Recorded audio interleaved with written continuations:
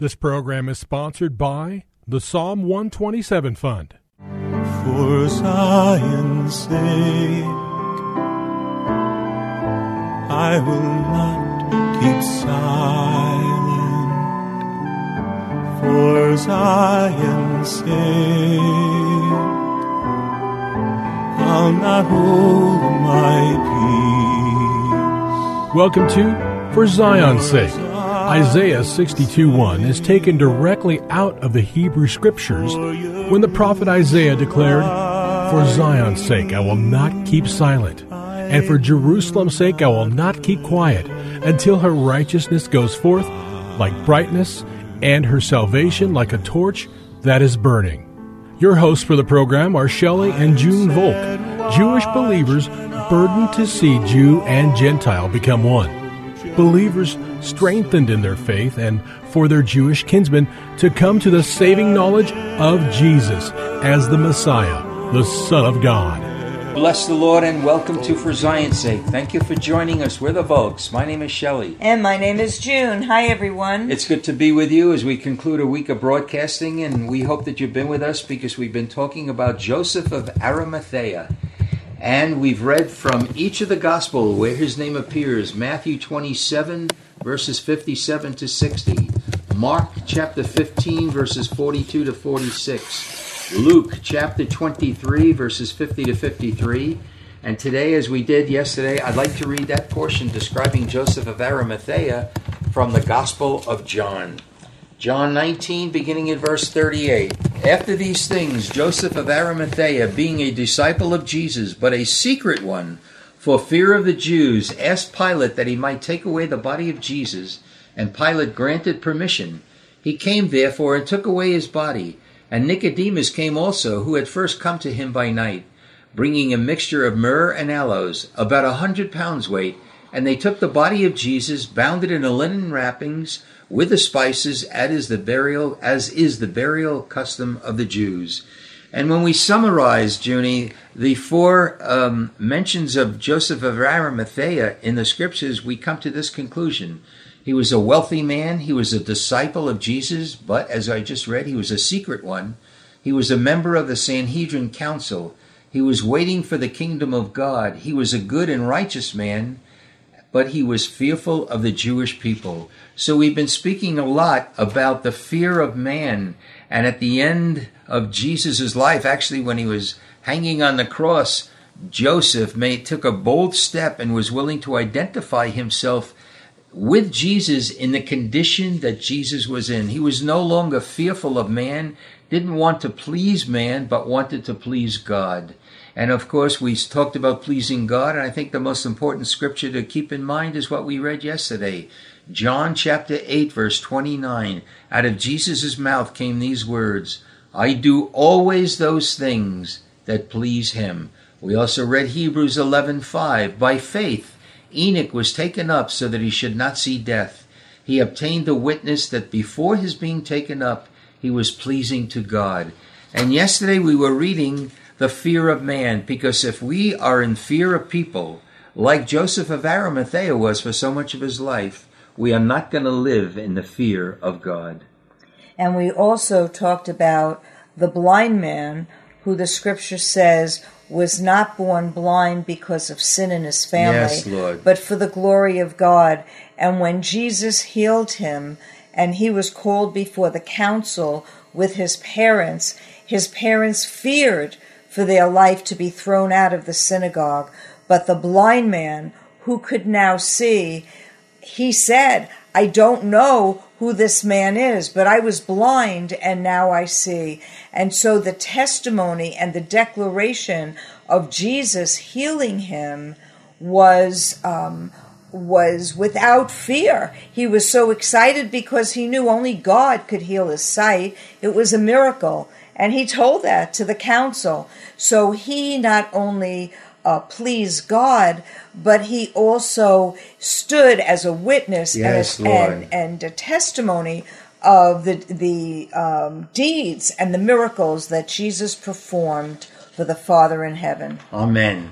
So we would encourage you, don't let the fear of man stop you from being that witness. We closed yesterday's program by looking at Psalm 25, verse 12. Who is the man who fears the Lord? He will instruct him in the way he should choose. That's powerful, Junie. And we see in Psalm 33:8, let all the earth fear the Lord. Let all the inhabitants of the world stand in awe of him. And you know, so many times, Shelley, most people don't even care or know that God exists. That's right. And you know, it breaks my heart when I think of it, because the Lord really loves us. He cares so much for us that he counts every hair on our head. And I pray for every listener, for anyone who just happened to turn on KXEG at 1280 this moment, that God is alive. He loves Lord. you. He Hallelujah. cares for you. And just as Joseph of Arimathea was a secret believer, I pray that the Holy One of Israel, the Christ, the Son of the living God, would reveal himself to you and let you know that he's alive and he loves you, and that you would desire to know him. Yes, and let it be, Lord. Stand in awe of him, because he cares for you. Hallelujah. We read also, Junie, in Proverbs chapter 3, verse 7, do not be wise in your own eyes.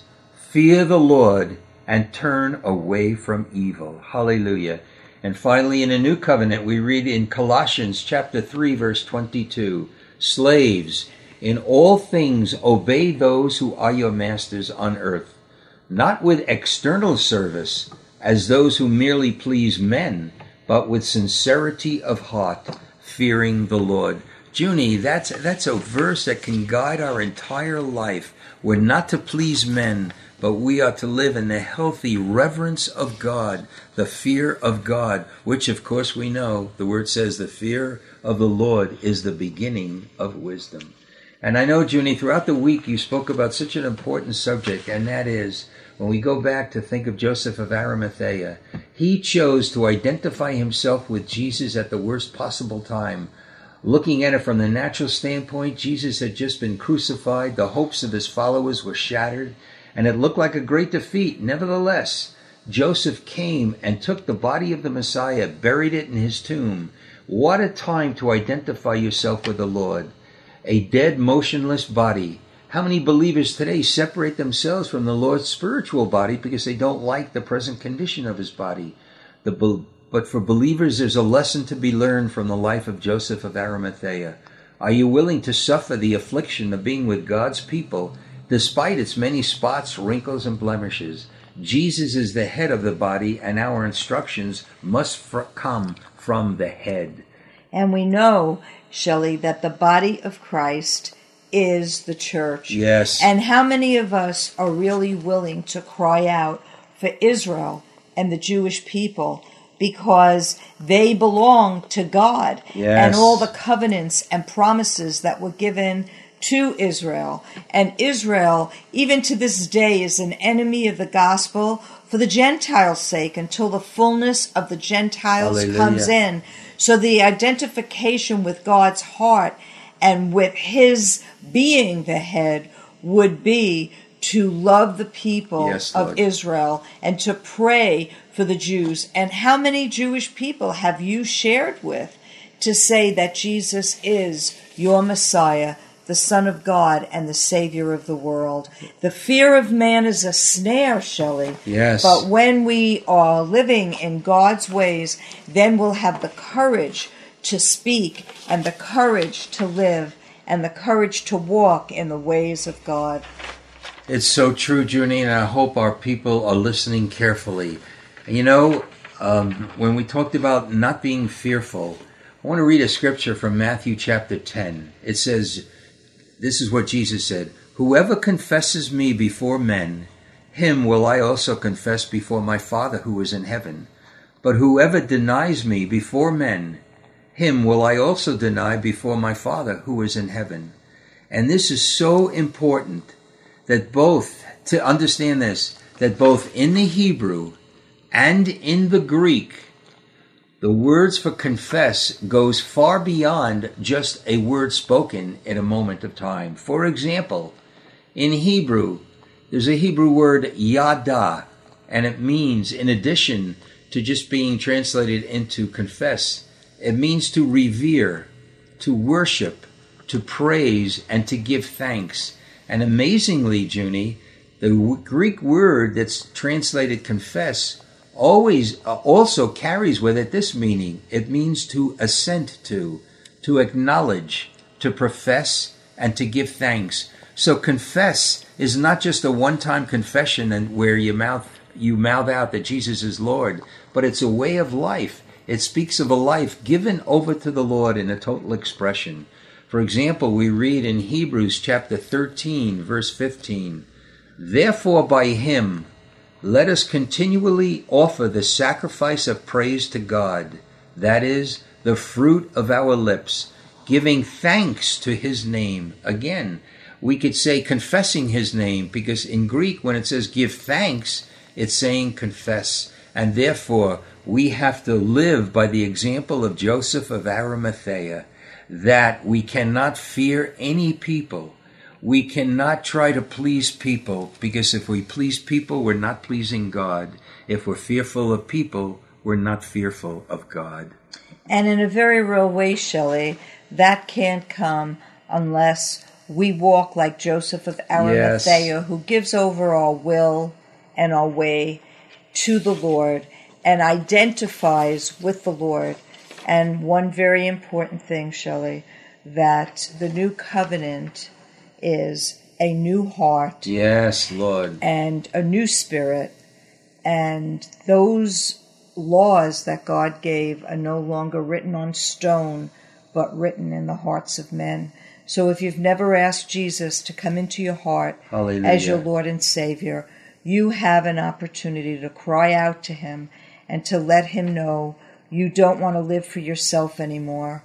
You want to give him all that you are and live for him and ask him to give you a new heart and come into your life that you might live in his ways and not your own. And you know what, Junie, going back to Joseph of Arimathea, he had such excellent qualities.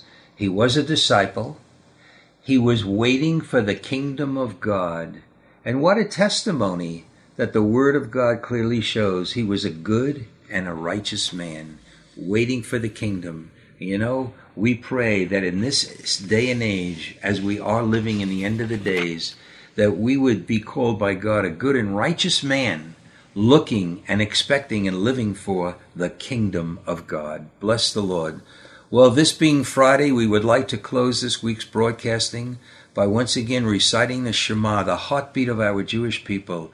And if you know this, we just invite you to say it along with us. Shema Yisrael, Adonai Eloheinu, Adonai Echad. Hear, O Israel, the Lord our God, the Lord is one.